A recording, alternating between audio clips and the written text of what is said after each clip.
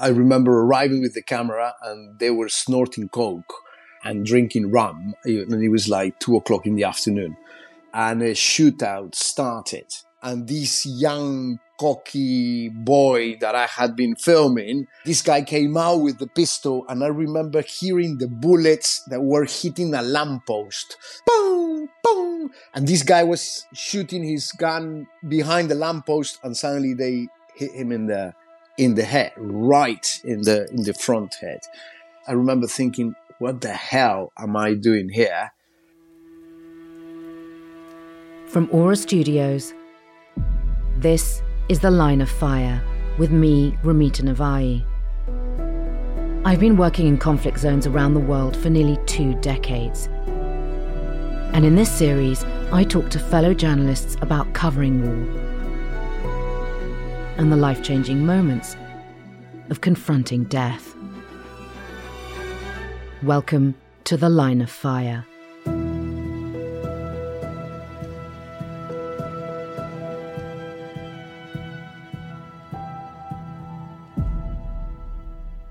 My guest today is Channel 4's Latin America correspondent, Guillermo Galdos. He's been covering the region for 20 years, and as well as being an award-winning journalist, Guillermo is a BAFTA-nominated documentary maker. He's known for his work investigating drug cartels. Guillermo, welcome. Hi, Ramita, how are you? Good, thank you. Guillermo, why and how did you end up in journalism? Well, I've always liked storytelling, and I was born in Peru, and because of a shining path, my family moved to Chile. And I remember in Chile, when I was finishing my school there, I won a contest about, it's about short stories in school. And then after that, I got into journalism, and immediately I started writing for the university newspaper, and I was always quite keen telling stories and, just liaising with people and dealing with people. That was what I liked. Guillermo, for our listeners, will you tell us about the Shining Path, and why specifically did your family move because of the Shining Path? Well, Shining Path, it was a terrorist organization that appeared here in Peru at the beginning of the 80s, and they were incredibly brutal. They were killing a lot of people in the Andes, and then they took the war back into the cities and back into Lima. They started putting car bombs, and they started assassinating quite a lot of policemen. And at that time, it was not a secure place to grow up. And my father had some business in Chile, a construction business, so we all moved down there. I remember Chile was coming out of a military dictatorship with Augusto Pinochet, and a new president, President Elwin, got in power just after we arrived. But the war felt like quite removed and quite far away from us until Shining Path started blowing up cars in Miraflores and in Lima. And I remember when we got to Chile, I had this image of a massive car bomb that happened quite close to where we live. And that marked me a lot, actually. And I remember, looking at the journalists and thinking, why are they asking such stupid questions? Because I couldn't believe that they were interviewing people that were covered in blood, and instead of helping them, they were putting the microphone to them. I remember I was quite impressed by that. What was the first big story you covered? I think the first big story, I arrived in London and I was 21 years old. It was 96, I think it was. I was coming from Chile. I had done a BA in social science in Chile. And actually, I left my university in Chile because I thought that they were quite close for my taste. They were very conservative, and I was certainly not conservative at that time. and I decided I wanted to go to England. And I got into the London College of Printing, actually. Which was very well known for its journalism course. Yes, it was very well known. And I was quite keen, actually, to get that. And I remember one day I saw in the board the university had on one of the corridors, with jobs, they were advertising jobs. And I saw an internship. They were requesting an intern for APTV at the time. And I remember I took the paper away and I went to APTV, and I remember talking with a lady. She was Puerto Rican. We became really good friends after, and she became my boss for several years. She gave me the opportunity, and I started in the newsroom dealing with Latin America. And at that time, Fujimori was in power in Peru, and there was a war between Ecuador and Peru.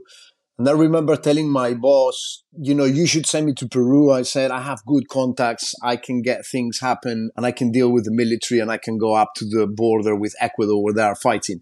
And my boss said to me, oh, you're crazy. There's no way I'm going to send you there. You just begun working here in AP. And I remember I said to her, listen, I'm going to quit and I'm going to go to Peru, and I will call you from there. And that's what I did. I called her from Peru, and she basically put me in contact with the AP TV person here in Peru, and we went up north to the border. And that was like the first story I did myself for AP. What propelled you to do that? Was it your thirst for adventure? Was it because you felt that this was your story because you were Peruvian? What was it? Looking around in the newsroom, I felt I was the right person to do that story because, I was Peruvian, because I knew the north of Peru, and I was really keen to tell what was happening here to the world. Had you thought the risks through? I mean, this was a dangerous thing to do. You had absolutely no experience. Was that something you found attractive? Yeah, at that time, I remember I was not thinking about risks. I remember, just going there, and I went with a guy who was working for APTV at the time, and he was a former Salvadoran army person who covered the war a hard guy. So he covered the war in Central America, and for him going there, it was like walking in the park. And I remember seeing the helicopters, seeing the soldiers injured and all that. And I thought like, okay, this is a real war. Soon after that, Fujimori signed a peace deal with Ecuador. And I remember that when we left the border, we went to a place in the north of Peru that Fujimori liked a lot.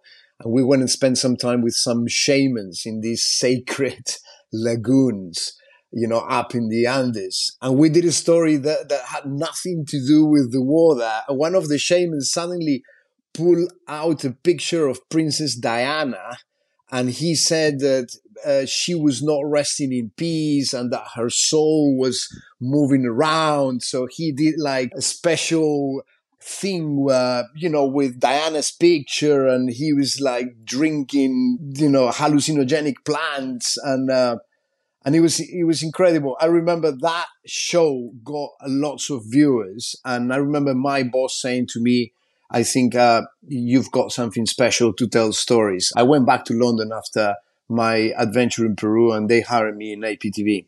Was covering war as you expected it to be? Did you have any preconceived ideas of what it would be like?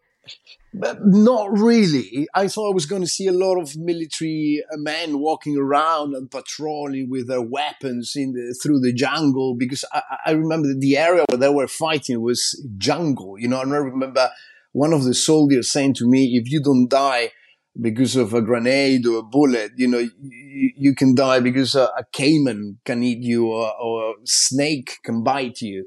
And I saw, quite a lot of military people, a lot of helicopters moving around, some injured soldiers. And, when we did some filming there, but we didn't go to the front line.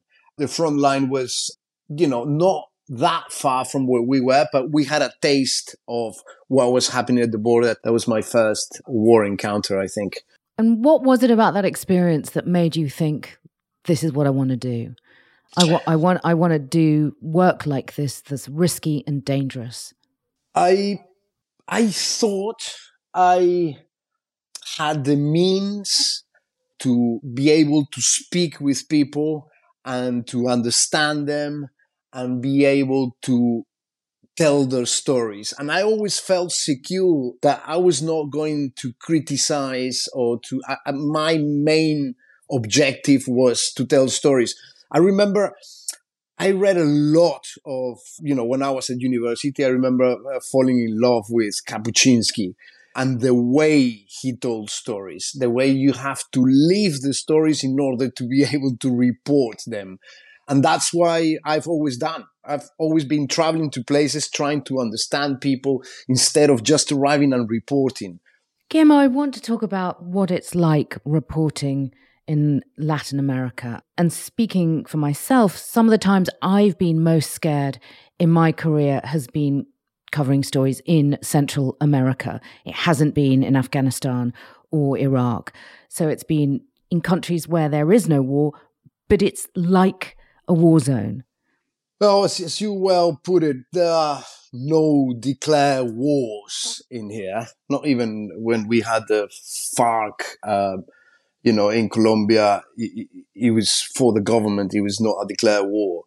And I think that's one of the main problems here, that you don't have two different sides, clearly fighting each other with uniforms. And yes, I think my experience, that goes all the way from Mexico to Colombia, Brazil.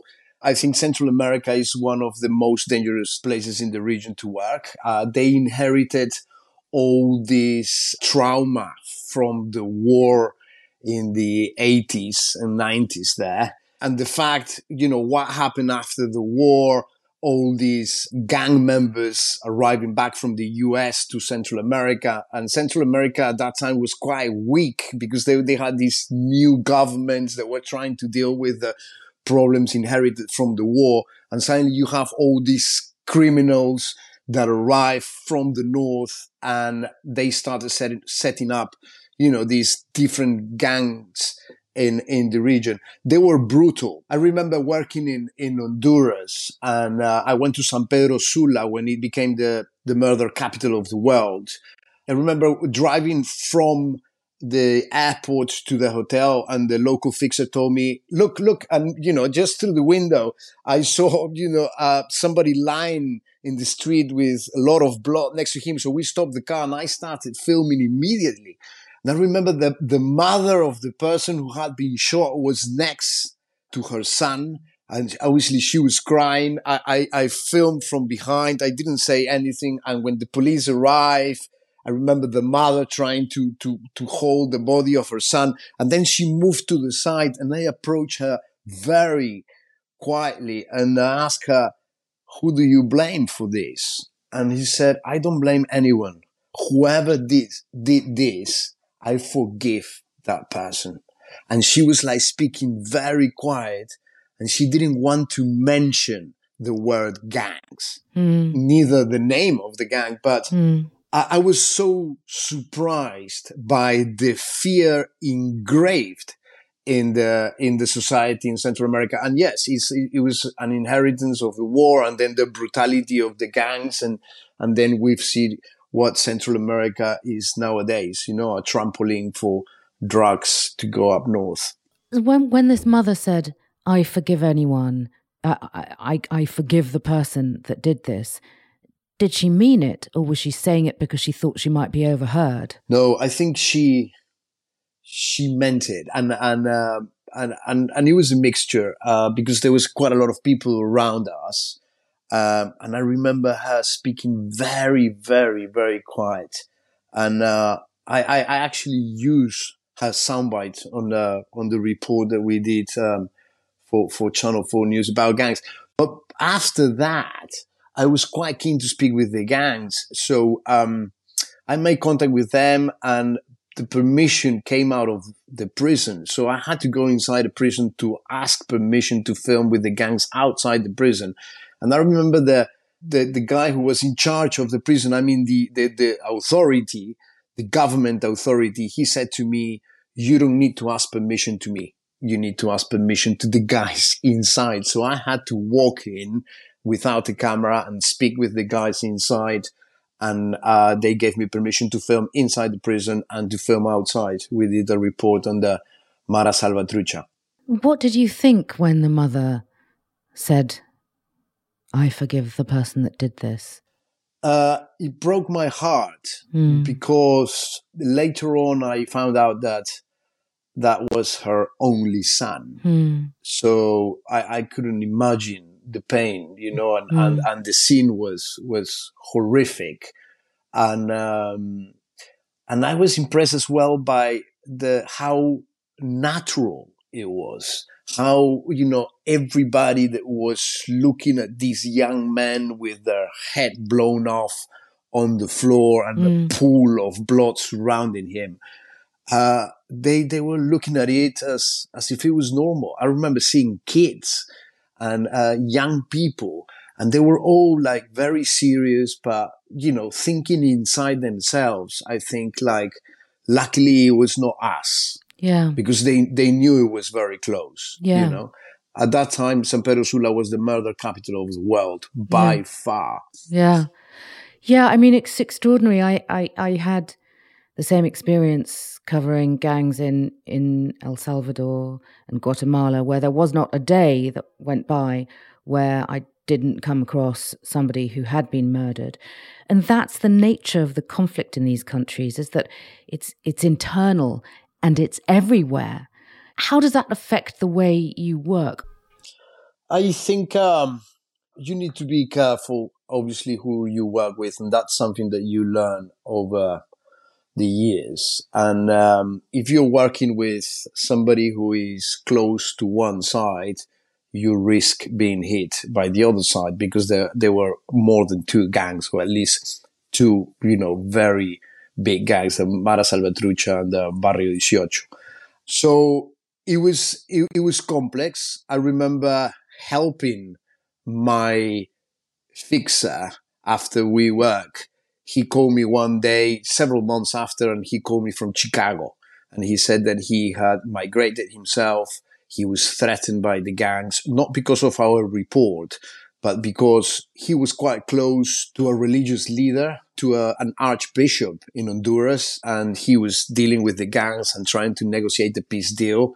And at the end, that backfired on my friend, and he had to leave the country. And I actually spoke with him last week, and it's been like, you know, I think 8 years or 10 years since we filmed there for the first time. And he's left his country. He's been living for several years in Chicago alone, and his family is still in Honduras. And I've been trying to help him with his case in order to ask for political asylum, because I know that death was, you know, the gangs wanted him dead. These are incredibly dangerous places to work as a journalist. I mean, the figures of journalists killed are extraordinary. I'm looking now at the figure from the International Federation of Journalists. For those killed on the continent last year was 15. 10 of those alone were in Mexico. How do you continue to work knowing that journalists are a target? Mexico is a special place, I would say. I know at least 4 or 5 journalists that I've worked with that they have been killed in Mexico. And a couple of them actually quite close to me, and I've worked with them a lot. And yes, it breaks my heart. I think, you know, if you look at the situation nowadays, Mexico, since the beginning of the year, I think 8 journalists have been killed. Nearly the same amount of journalists that have been killed in Ukraine. That's extraordinary. There is no war in Mexico, or at least no declared war. I remember a couple of years ago, we did a story about mothers that were looking for their sons, and they were, you know, just looking for mass graves around the country. And it was a surreal scene. You see like 25 mothers with, you know, digging around in places where informants have tipped them off that, you know, there's a mass grave there.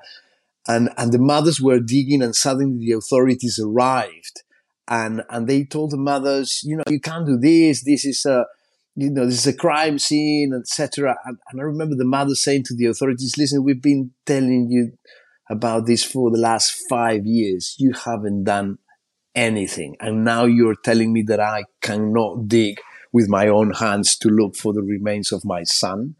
And that marked me a lot. But the person that we were working with there got killed 2 weeks after we filmed there. And I remember a friend in common, he sent me a picture of my friend sitting in his car, and he had been shot in the head. He got into the car, and then suddenly a gun appeared in the back and shot him in the back of the head, and he was lying on the wheel of the car. And I remember seeing that picture, and it actually it froze me for a couple of days, because I went back to my WhatsApp messages. I had been messaging with him just a few days before. We were talking about doing a sequel for the story that we did. He was telling me about the mothers, how there were other places where they thought there were there were bodies lying around, and it actually destroyed me. And another case in Mexico was a journalist that was killed in Culiacan, Javier Valdez, and that also surprised me a lot. I was filming in Venezuela when I found out, and I remember I had to stop, that day. First, at the beginning, I couldn't believe it, because Javier was the kind of guy who he will write stuff, but without names. He knew the deal very well in Mexico. And he wrote something that El Chapo's kids didn't like, and they sent a gunman to kill him. They shot him at midday in front of the newspaper where he used to work, that was called Rio 12, and they shot him 12 times.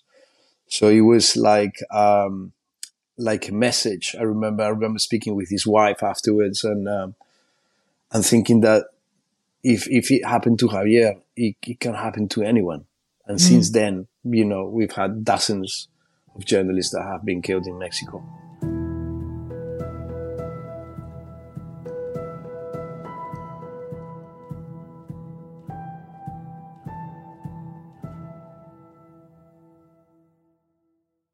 Guillermo, I want to ask you about the friend you mentioned before Javier, the friend whose picture you saw. Miguel was his name, yeah.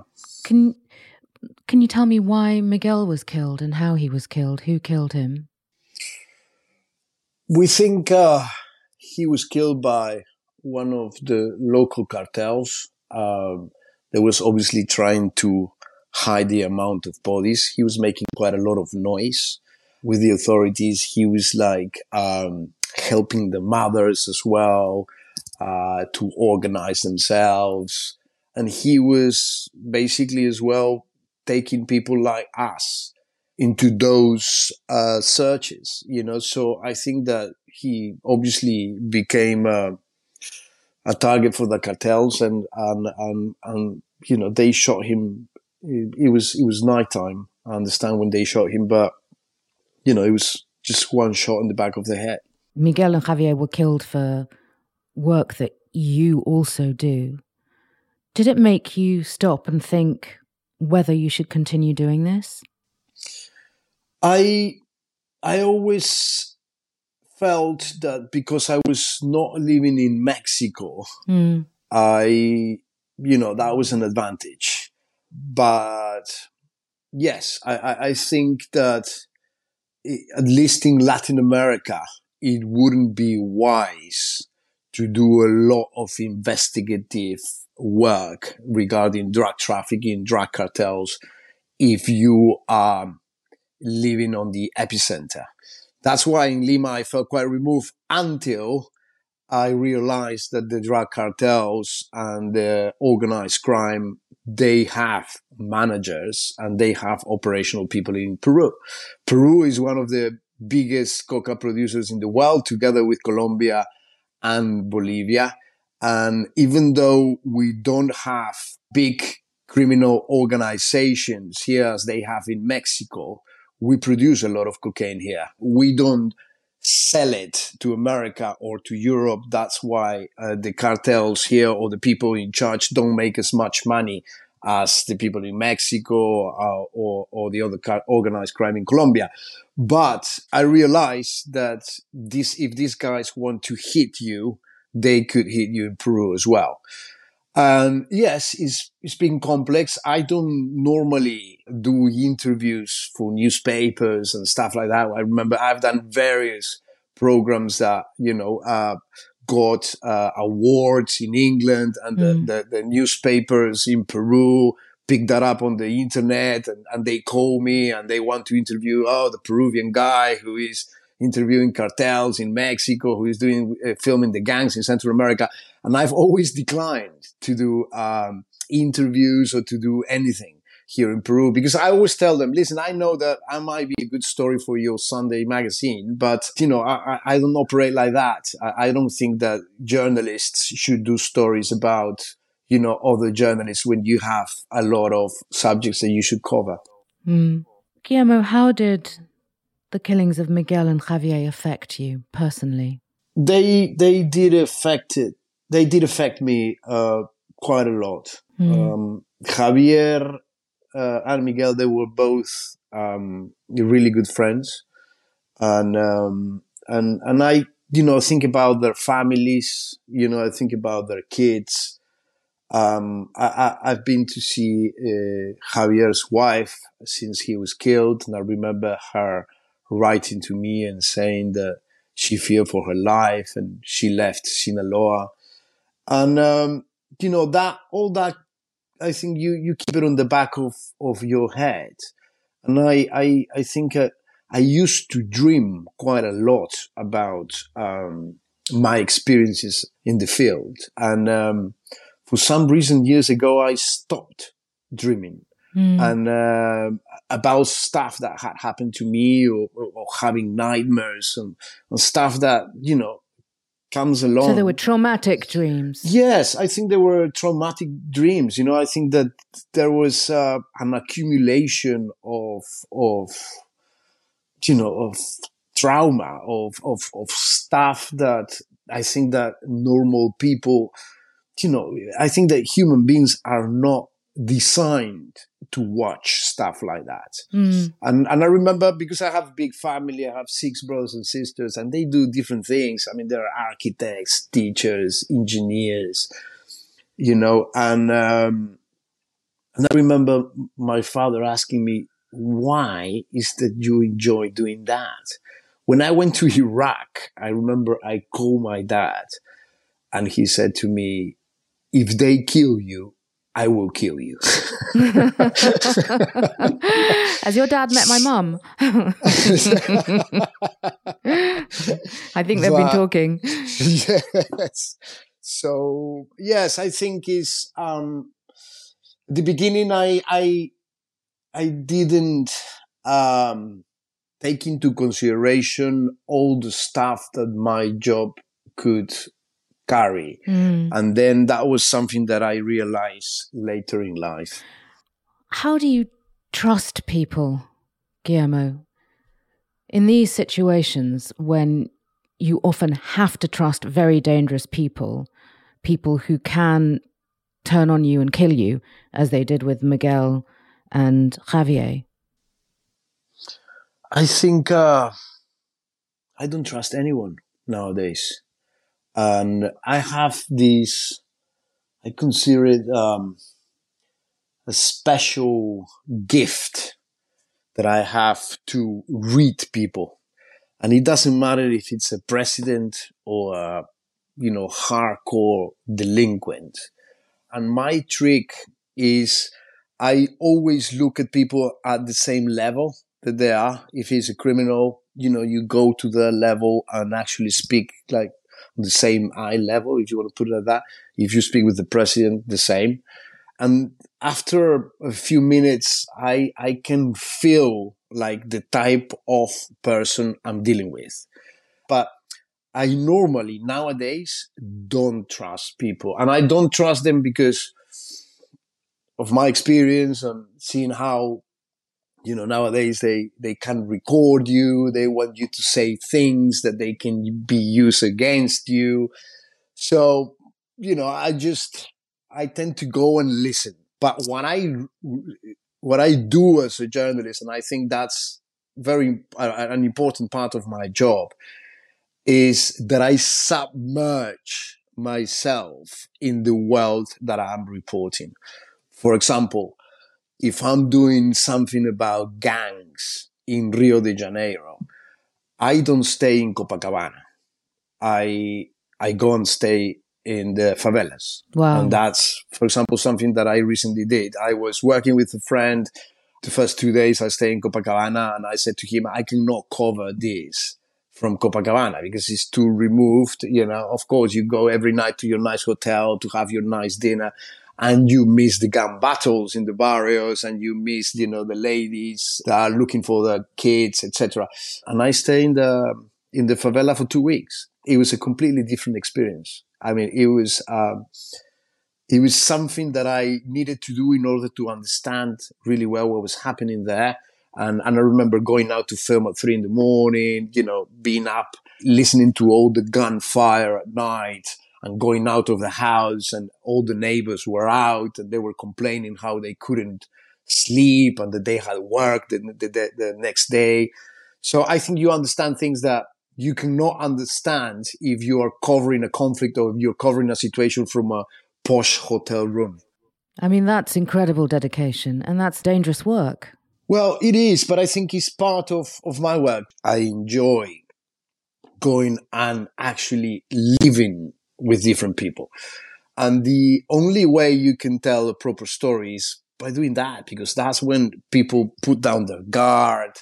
They show you a different side of the story that you won't see on the internet, on previous articles or nothing like that. I think you need to leave stuff in order to be able to report it properly. Guillermo, I'm really interested when you talk about being able to read people. You deal with incredibly dangerous people who can kill you and will kill you very easily, like professional hitmen. Tell me what these people are like and what it's like dealing with them. I've always been surprised by and amazed by people who kill people for a living. I remember the first hitman I interviewed in Colombia. I was doing a story about gangs in Cali. Cali had become one of the most dangerous places on earth. It was, after the collapse of the Cali cartel and the Medellin cartels, all these gangs appeared in Cali and they started, fighting each other. And they were related to the paramilitaries. All the gangs were related to the guerrillas, and drugs was in the middle of all of them. I went to film with these boys because they were quite young. And I remember arriving with the camera and they were snorting coke and drinking rum. And it was like 2:00 in the afternoon. And we ended up playing football for like 2.5 hours in the barrio. And after the football match, we went to a bar. We were drinking a few beers and a shootout started. A motorbike came by and the guy on the back started firing his pistol and he hit the guy that I had been filming. And the guy was shot in the head. Wow. I remember I was quite impressed. In front of you? So, when the shootout started, I moved inside the bar and this young, cocky boy that I had been filming him and his brother. This guy came out with the pistol and I remember hearing the bullets that were hitting a lamppost. I remember hearing boom, boom, and the bullets were like bouncing as well. And this guy was shooting his gun behind the lamppost and suddenly they hit him in the head, right in the front head. The guy dropped, his brother went, there was a bit of a mess. I remember thinking, what the hell am I doing here? And I was with a Colombian journalist and he was in shock as well. So what happened was they stopped a taxi, they put the guy in and they took him to the hospital. Was he still alive? No, for me, I think he was dead. Immediately, I thought he was dead because of, he was completely unconscious and he had his face was covered in blood and I could see he had been shot in the head. So they took him to hospital. In hospital, they declare him dead, and we were outside the hospital with 15 gang members. Several of them were armed, high on coke, on alcohol. And I was thinking anything can happen here. Oh my God. And I remember they took out the body and took him to the morgue. And I went with all of them. We went to the morgue and it was like they had accepted me by that time. I think it had a lot to do with the football match, to be honest, because we play football and I remember we laughed a lot and then we had a few beers and that opened the door. I mean, that left me on their same level, I think. And the fact that I had been in the same place when this guy got shot, and I tried to help because they saw, I tried to move the guy. I said, listen, we need to take him to hospital and all that. They respected me because of that. So in the morgue, I remember, they were carrying him and the guys inside the morgue were pretty scared of this bunch of young guys high up with weapons inside. And at the end, we left him there. I went with his brother back to his house. It was like 6 a.m. by then. He told his mom, and it was the third son that this lady had got killed. My God, in a shootout. Yeah, it was the third son she had lost in this war. And all of them were under 20. So she only had one son left. And I remember looking at him and saying, listen, you need to live this life.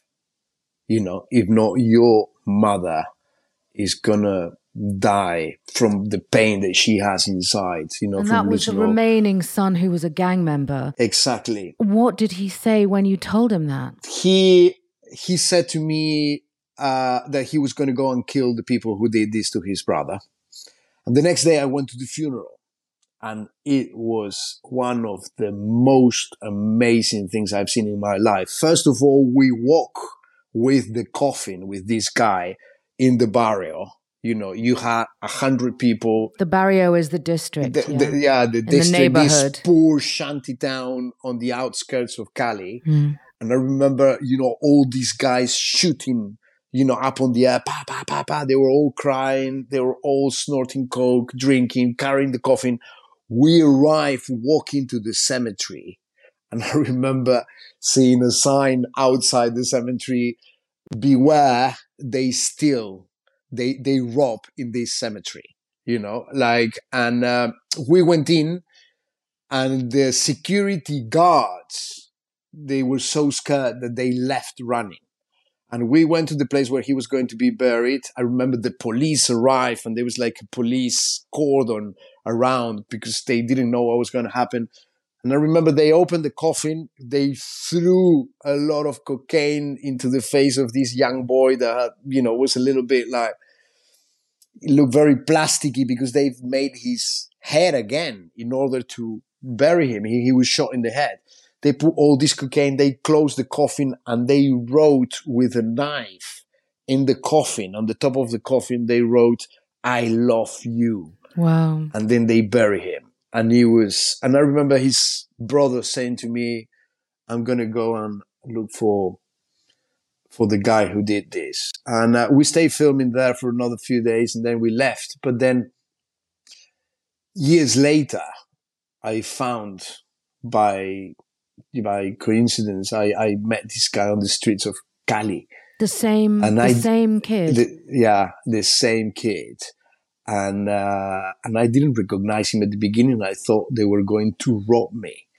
And the guy, I didn't have a recollection of his face. And it was simply because this guy who approached me had been shot as well in the face. and his face was all deformed. So he looked like quite scary. And he said, "Oh, do you remember me?" And I was like, "No, I don't. I'm this, and that. Remember the film that you did in Cali?" And I said, "Oh, yes, I'm the brother of the guy that you filmed." "Oh, wow, man, how incredible. What happened to you?" And he said to me, "They tried to kill me. They shot me in the head, but I survived." And I said, "What about the other guys?" And he said, "They're all dead." And I'm talking about guys who the oldest guy was probably 23, 24. From this bunch of guys that we filmed, no one was alive. And my feeling was like, you know, people don't know how dangerous it is to be born in places like that and to be Just a to be born teenager. there. Yeah, just to be born, and it's luck. Did he exact revenge on his brother's killers? Did he kill anyone? Yeah, he said to me he did. He did How killed. many? We didn't enter into specifics, but he said to me that he actually killed the person who had killed his brother. But I remember talking with him about something that impressed me more. And he was like, I asked him if he was going to retire or if he was retired. And he said, "Yes, I'm retired now, but you don't know when somebody's going to come and kill you for something that you did in the past." And I asked him, I remember very clearly, "When was the first time that you killed someone?" And he said to me, "When I was 15 years old, they paid me to kill a girl who had been unfaithful to her partner. And this male partner paid this young guy to go and kill her. And he approached her on the street. She was with another guy, and he shot them both.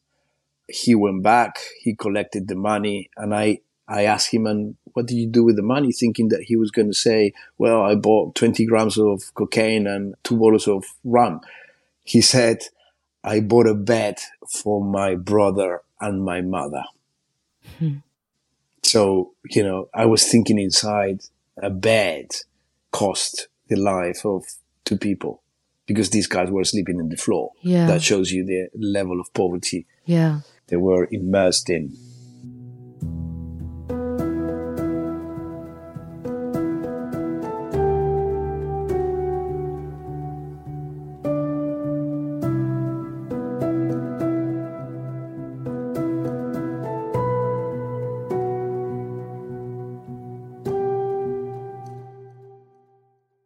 Hello, it's Ramita Navai here.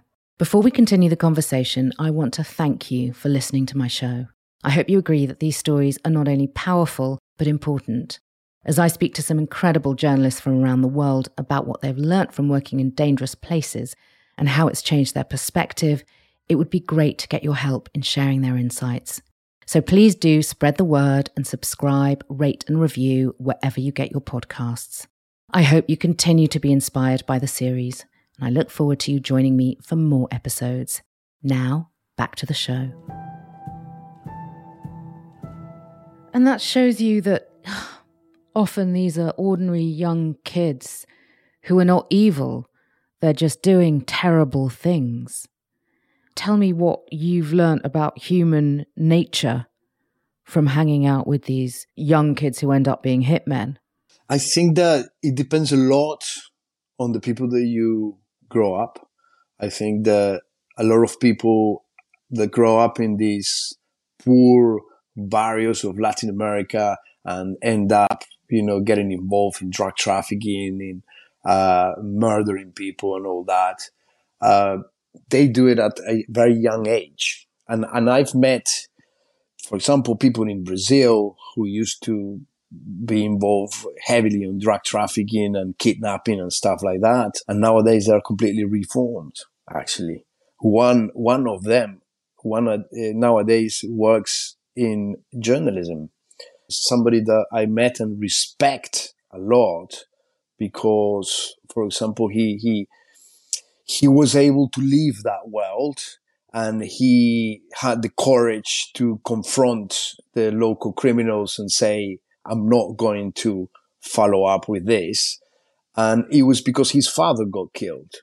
and he felt that he had to change his lifestyle. And people like that I respect a lot, because to live in the epicenter and to be able to avoid, easy money and stuff like that, it is difficult. I think that people are not born bad. It's the place where you were born that makes you what you are. And if you grow up in a poor barrio on the outskirts of a capital city in Latin America, you will probably grow up with your father, getting drunk, beating up your mom. You will see a lot of violence around. You will know a lot of people who get killed on the way. And then is something that you see everywhere here. It's a matter of how you prove yourself, how you are more macho than the other guys, and then you kill, and then the more you kill, the more bravo you are, the more hardcore, and that's what you see in every single barrio in here. I mean, that's a story that repeats all over the continent. Yeah, these cycles of violence and how ordinary people are affected by violence and absolute poverty. Guillermo, do you think evil exists? You say you don't think people are born bad, but have you ever come across evil? Yes, I think it does exist. I think... Tell me, have you ever met anyone you thought... I've been in places where I felt the devil was there. A long time ago, there was a big massacre in Colombia, and the guerrillas were fighting with the paramilitaries, and the whole town went inside a church to protect themselves, mainly women and children. And they fire one of these gas cylinders that they use as bombs, and they missed, and they hit the church. And it was a complete massacre.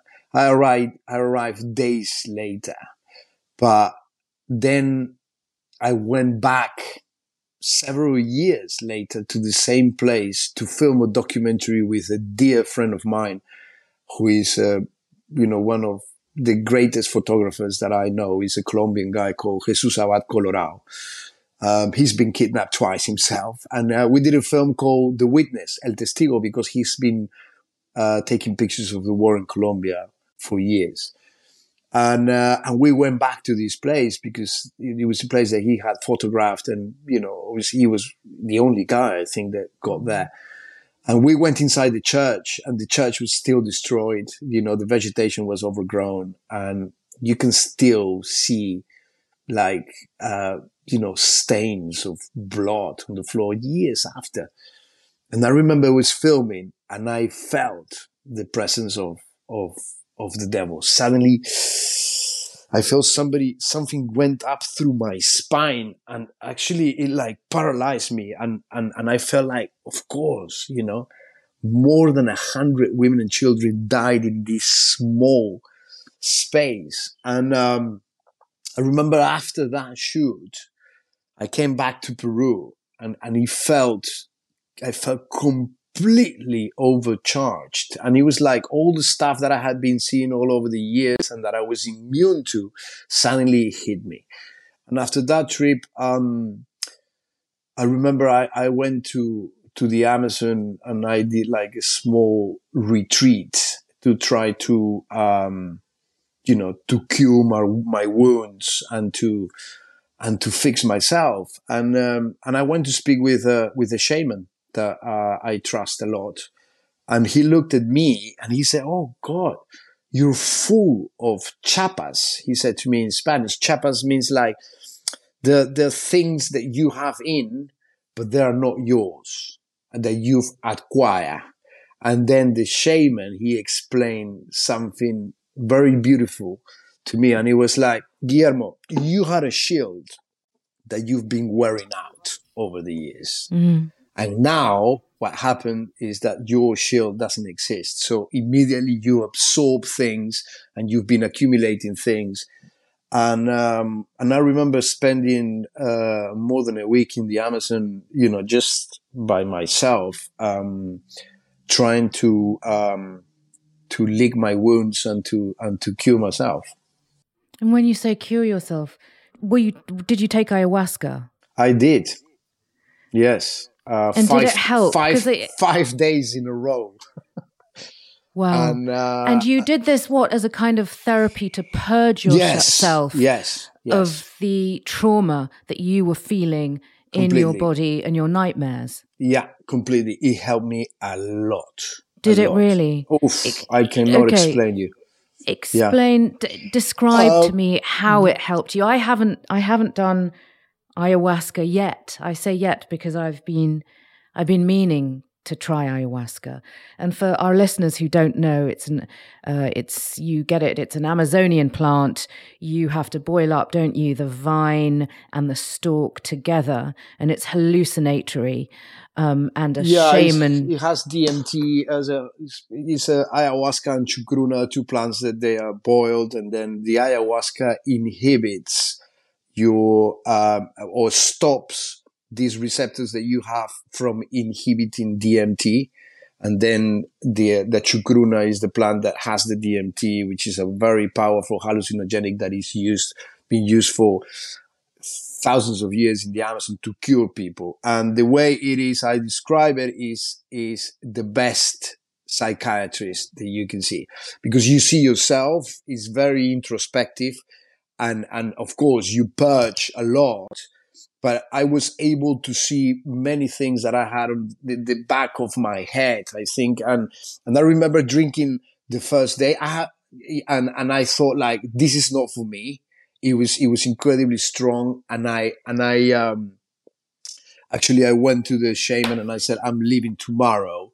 And he said to me, I wouldn't recommend you to leave. So the next day I woke up, they gave me this breakfast of plants or whatever. And the shaman said to me, you have to drink today again.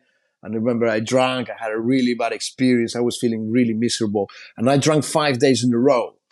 And then after the fifth day, the guy said to me, how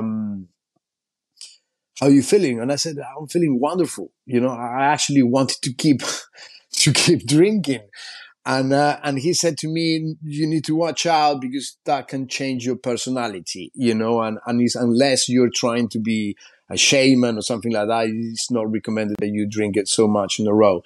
And he helped me a lot. He helped me to purge my I think to clean my head, and then to understand that you cannot expect everybody to have gone through the stuff that you've been through. And so that's, it changed my approach on people. Because, for example, before it's quite difficult to, when you arrive from a place, very miserable place that you've been filming and telling the story of a family that actually everything went wrong. And then you arrive to your house and, and you go out with your kids and you go out shopping, you go to the supermarket, you go to the beach, and life is all normal. And, in the back of your head, you're thinking like, it is not normal. I mean, I'm this is, I'm so lucky to have this, because I've just been with people who have completely the opposite. Guillermo, had you tried conventional therapy, talking to a therapist, before you tried ayahuasca? Yes. Yeah, I've spoken to a therapist before. Yes, it did help me. I think it goes hand in hand. Actually, the therapist, the psychologist, said to me, I asked her, I want to go and drink ayahuasca, and she said to me, "Oh, I think it's a good idea. If you know about that, about the trip, etc." She thought it was fine, and when I came back, she also realized how good it had done me. I think I was overloaded, because I think people like us, it's like, your glass starts to fill up, and you don't realize how full it is until it overflows. And I think that's the case for a lot of people. And yes, I've with that experience in the Amazon, I learned to appreciate more the simple things in life and not to expect anything from anyone. And then I think things are a lot easier. And how did the ayahuasca, in terms of dealing with trauma and post-traumatic stress disorder, how did the ayahuasca compare to traditional therapy?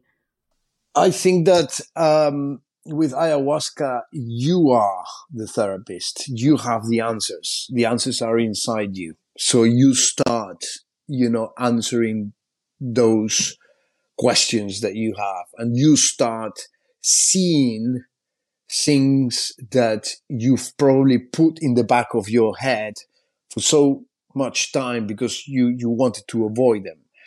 And I think that was that was something that I did. I consider myself, I grew up on this privileged family in a continent that is, pretty fucked up, sorry.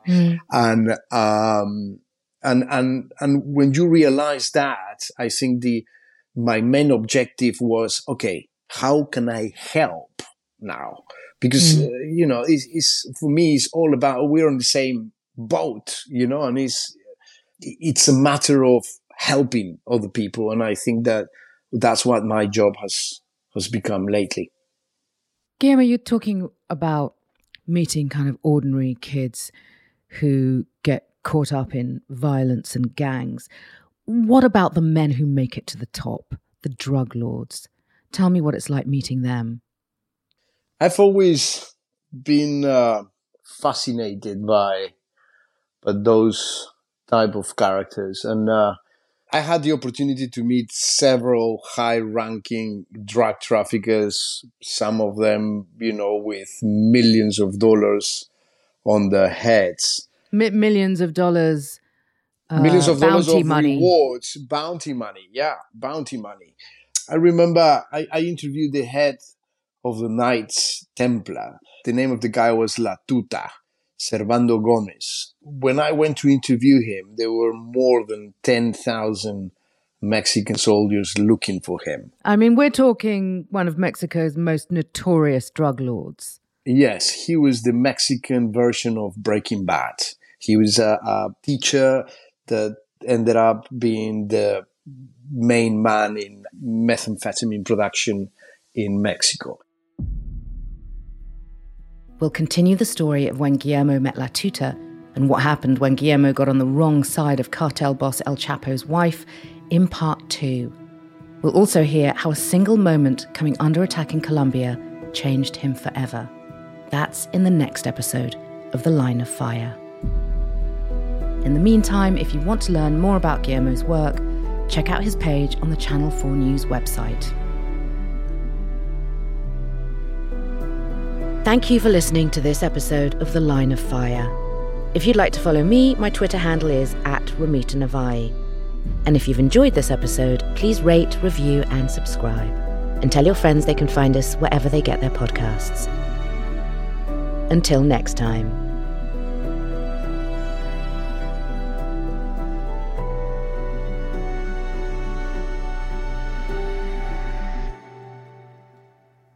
The Line of Fire is a podcast from Aura Studios. It was presented by me, Ramita Navai, and edited and produced by Chris Scott. Our executive producers are Claire Cottrell and Richard Osman.